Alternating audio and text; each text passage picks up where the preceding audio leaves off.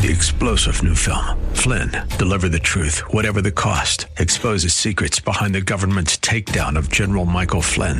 Flynn knew what the intel world had been up to. He ordered the first audit of the use of contractors. This set off alarm bells. He told the truth. He was the most dangerous person for Donald Trump to hire. They had to get rid of Flynn. Flynn, deliver the truth, whatever the cost. Available now. Watch it today. Go to salemnow.com. salemnow.com. I don't care what they might say. We love Jesus anyway. Now, if God is giving commandment to save you, guess what? The law will never ultimately have its way with you because it had its way with Christ for you. Lady, could you worship and adore a risen Lord? I don't care what they might say.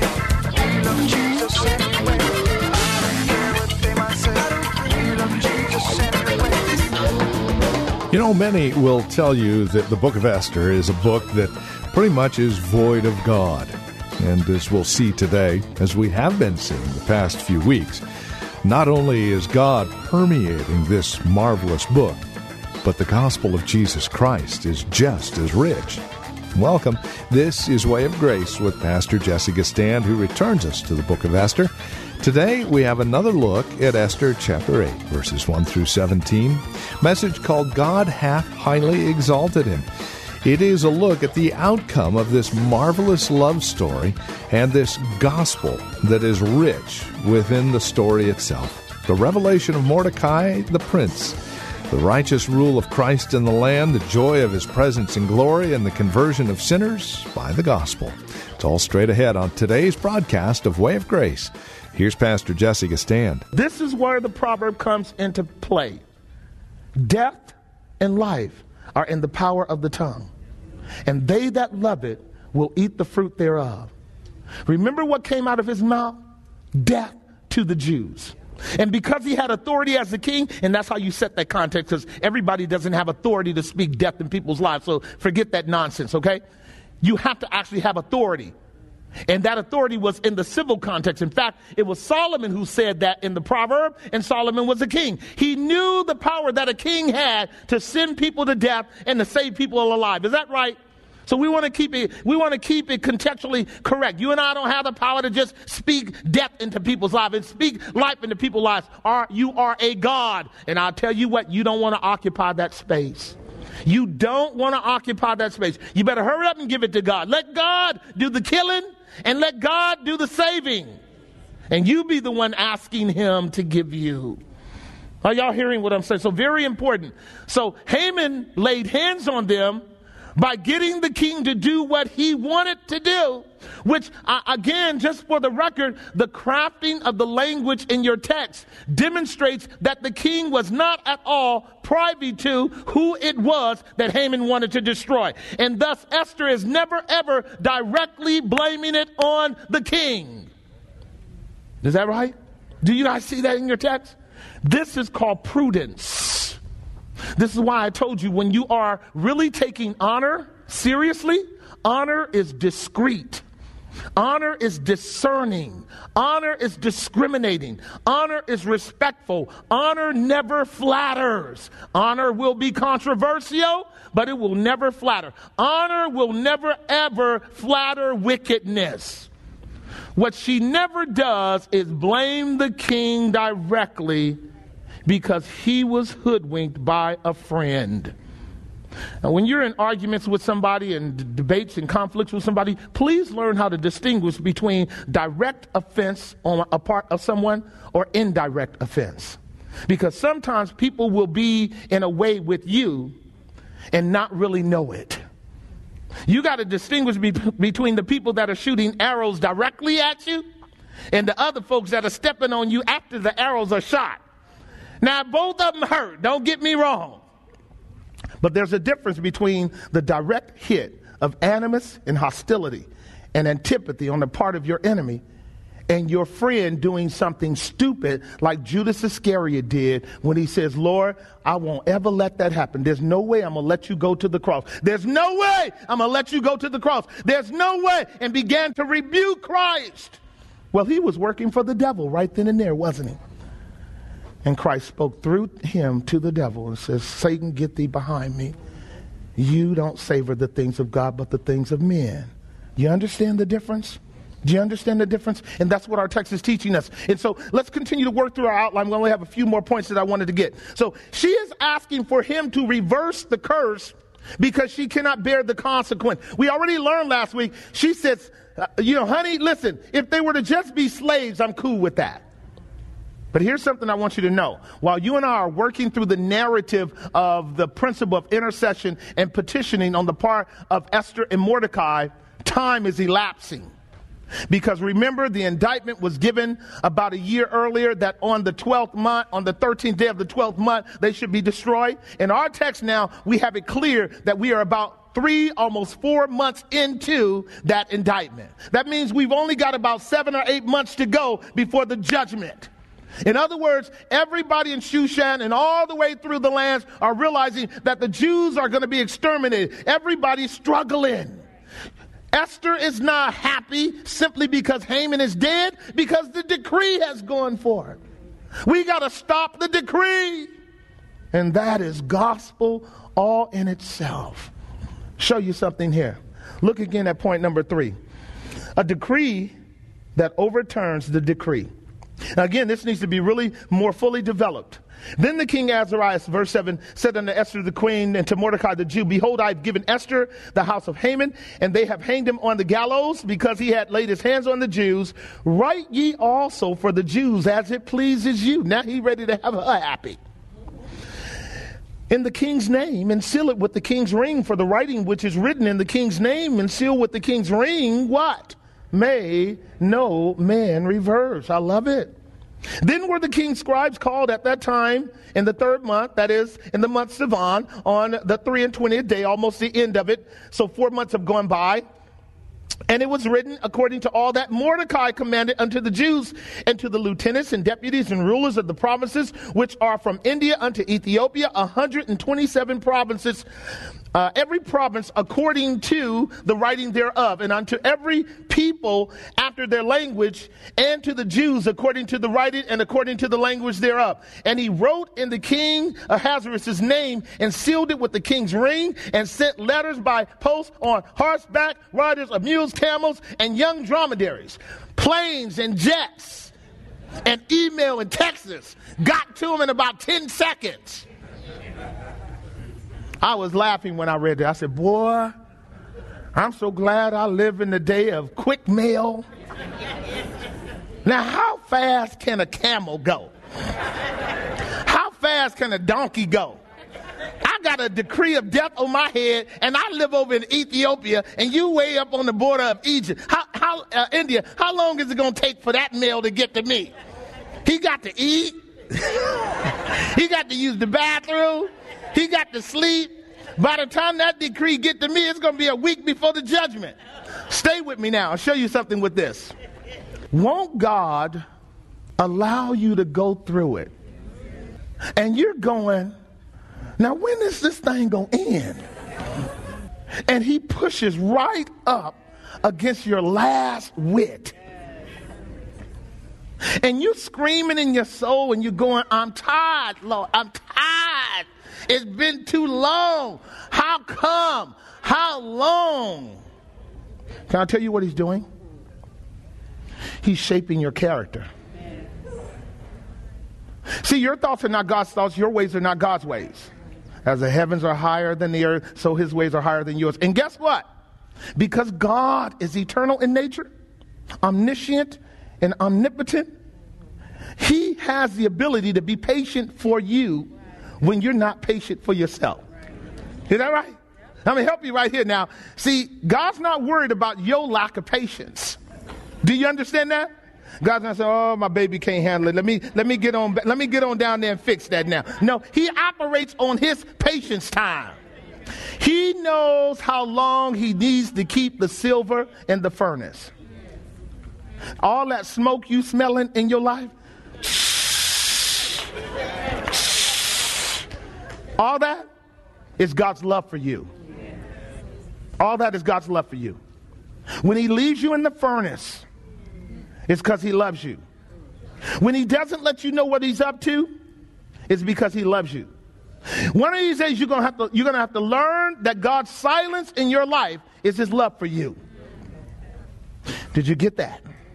You're gonna have to learn that God's silence and God's patience and God's sticking with the last principle is his love for you. Lord, why? You know how our children go, why? How come? Why? And we go, shut up. Right? Don't we just shut up? Right? Now, God doesn't do that in a sense, he doesn't. But sometimes he might. He might say, shut up. Just shut up. Because you can cry all you want to. You do know that you're never going to make God move earlier than God wants to move. Have you figured that out yet? Tribulation worketh patience. And patience works character. That's what experience is. And here's the thing that you learn as a child of God. You learn that what is more important to God is how you think than what you have or what you're going through. What's more important to God is how you think, how you respond to your trials, how you deal with your adversities, how you handle persecutions, how you handle struggles.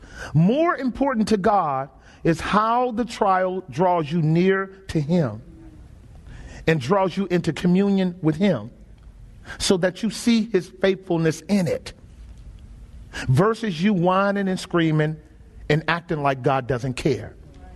Am I making some sense? One application and we'll move to my last point. Very important.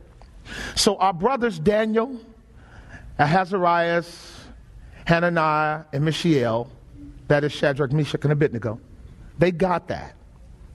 They were bumped up against the king's threat to cast them into the fiery furnace. They had done the king Nebuchadnezzar well all their days. They had given him revelation. They had defined and brought to clarity his purpose and his calling. They had interpreted the word and vision where the Babylonian astrologers and astronomers couldn't do it. They served the king well. He still want to throw them in for not worshiping the golden idol, right? And you know what they said? Now, king, we are not anxious at all about what you want to do. You know what that means? They trust God. They had their eyes clearly fixed on the Lord God. They saw God sitting on his throne, ruling over Nebuchadnezzar's throne. And they said, if our God wants to deliver us, he'll deliver us. If that's not almost perfect faith, Deb, I don't know what is. In other words, I'm going to still eat my falafel burgers and drink my tea.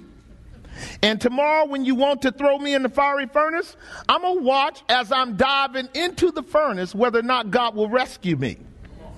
Because God can rescue you at the last second. Has he ever rescued you at the last second? God can rescue you while you're going into it. Okay, Lord, I got about 3 more feet to go. Just about 3 more feet. Swoop, and he come through. Hallelujah. Right? Is that how he does it sometimes? He just snatches you right on up at the last second. He does that, doesn't he do that? And you go, whoa, look at the Lord. Now, you know you wouldn't believe in God at all. This is why you know your hope can't be in your faith. Because you were just altogether unbelieving, crying out unbelieving, and God delivered you anyway. And there is how we know that we must trust in God's faithfulness for us and not our faithfulness to him. But see, God had granted those men faith to stand on the gospel and the promises of God in the face of the king. And the king learned that God delivers even when they're thrown into the fire. Is that right? God delivers us even when we're thrown into the fire. He delivers us even when we're thrown into the fire. So our subpoints go like this. The law of the Medes and the Persians. This is what we know. We know that whenever a law of the Medes and Persians is written, that's chapter 1, verse 19, you can't reverse it. It's like the law of God. Once God's law is set forth, you're not overturning God's law. That's what Daniel chapter 6 said. this is what Esther chapter 1 verse 19 says, the law of the Medes and Persians is fixed. So then what does the king do? How does he deal with a law that he affirmed and endorsed to destroy the Jews? He makes another law. It does not overthrow this law. It mitigates this law. Does that make sense? It does not overthrow this law. This law is going to go into action. But there is now a mitigating law that he inserts in order for the people of the Jews to be able to handle that first decree. I wish I had time. But you can read the book of Ezra as well as the book of Nehemiah, and here's what you know. The Persian kings were always favorable towards the people of God, until the enemy of the people of God would speak evil and slander against them and stop the purpose for which the Persian kings were raised up, which was to bring the people of God back to their land, reestablish the temple and therefore the worship of the people of God in Jerusalem, which was written as a decree in Ezra chapter 1 by Cyrus the king. You know what Cyrus said? The people will live, they will thrive, they will come back, and they will build. Now watch this. And whosoever tries to stop them, let all the timber that we use to rebuild the temple come on their head. This is why God didn't have a problem with this decree going out. Because God knew that there was a former decree of life for the people of God that would mitigate this latter decree of death. Do you see the gospel, ladies and gentlemen? Can I help you with it? In this world, in this physical dimension, in time, we fell into sin in Adam, didn't we? In the garden, Genesis chapter 3 and following, and we have discovered, in the day that you eat of the tree of the knowledge of good and evil, you shall surely what? But did not God decree before the world began that his people would live? Did he not write a commandment in Jesus Christ that death would be abolished in Christ at the cross and the people that should die will live? I'm here to tell you that there's a decree that overturns the decree, and it is God's eternal decree in Christ. The only reason that you and I will not die is because God said they shall live. David knew this because in Psalm chapter 71 verse 13, he says, you have given commandment that I should live. David knew that. David knew all the times that his enemies were seeking to destroy him, he looks up and he's still what? Alive. I think it's verse 3. You can look at verse 13. I think it's verse 3. Psalm 71 verse 3. The commandment, listen, but thou, you are my strong habitation, whereunto I may continually what? So what you look at there is what we call a refuge statement, And that's what faith is. Taking God as your refuge, as your hiding place, as your cupboard from the storm. Is that right? That's what faith is. Watch this now. Whereunto I continually what? I go there every time I'm in trouble. Watch it. You have given commandment to what? Save. Hallelujah. Now, if God has given commandment to save you, guess what? The law will never ultimately have its way with you because it had its way with Christ for you. And this is why Paul says in Romans chapter 8, pull it up, verse 1, 2, and 3. And then I'm going to move to my final point for today. There is therefore now no condemnation to them which are in Christ Jesus, who walk not after the flesh, but after the Spirit. Verse 2, here it is. For the law of the Spirit of life in Christ Jesus has what? Made me free from the law of sin and death. Isn't that what's going on in our narrative? They are really worried about dying, but God had decreed long ago that his people shall live, and Xerxes is setting that principle in order. The dignitaries of Mordecai and Esther are really working on the behalf of their people, aren't they? That's what leadership is called to do. Leadership is called to pray and lay hold of God for the people of God. Parents are called to pray and lay hold of God for your children. See, every one of us that have children, we're in leadership position. And we're to go to God in the same way that Esther and Mordecai are going to God. Because some of our children are under a decree of death. And we want to know that God has given a decree of life for them. Father, have you chosen them in Christ? Did Christ die for them? Is there a mediator? Is there a go-between? Is there an intercessor? Might it be that a decree of life is given for my son or my daughter? And in other words, this is how we say it when we pray. You ready? Lord, save my baby. Save my baby. Save my children, Lord. Deliver my children.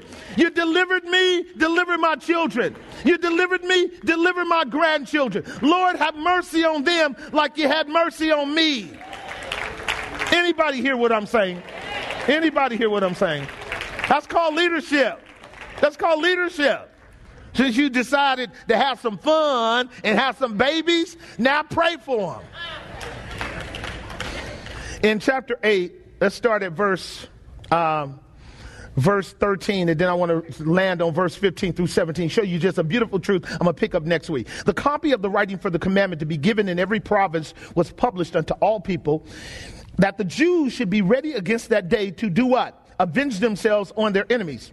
I'm going to talk about that next week, so don't be quick to interpret it. So the post rode upon mules and camels and went out, being hastened and pressed on by the king's commandment. Now, how fast you going to go? Oh, I'm just still tripping on the mules and camels. How fast you going to get the mail there? I can just see the tongue hanging out of the camel. They just flying, the air is going back, and they flying as fast as they can. Okay. All right. Just get it there before the 13th day of the 12th month, right? Just if you get there on the 12th day, we cool. Here it is. Here it is. So the post ran, and the king's decree was set forth in Shushan, the decree which was given in Shushan the palace. Now I want to show you something that's absolutely phenomenal. Verse 15 says that Mordecai went out from the presence of the king. Do you see it? In royal apparel of blue and of white, and with a great crown of gold, and with a garment of fine linen and purple, and the city of Shushan was glad. Now this is the second time that Mordecai has been exalted. The first time he was exalted over his enemy Haman. This time he's exalted for the people of God. The first time he was walked through the city and the streets demonstrating his triumph over his adversaries, right? This time he's going out before the people of God so that the people of God see that he now holds the second highest rank in the kingdom. Y'all with me? Y'all with me? Stay with me now. Now watch this. Which went forth first? The word or the revelation of the word? Which went forth first? The decree or the person of whom the decree or by whom the decree was written? Which went out first? The word went out first. The decree went out first. What kind of decree was it?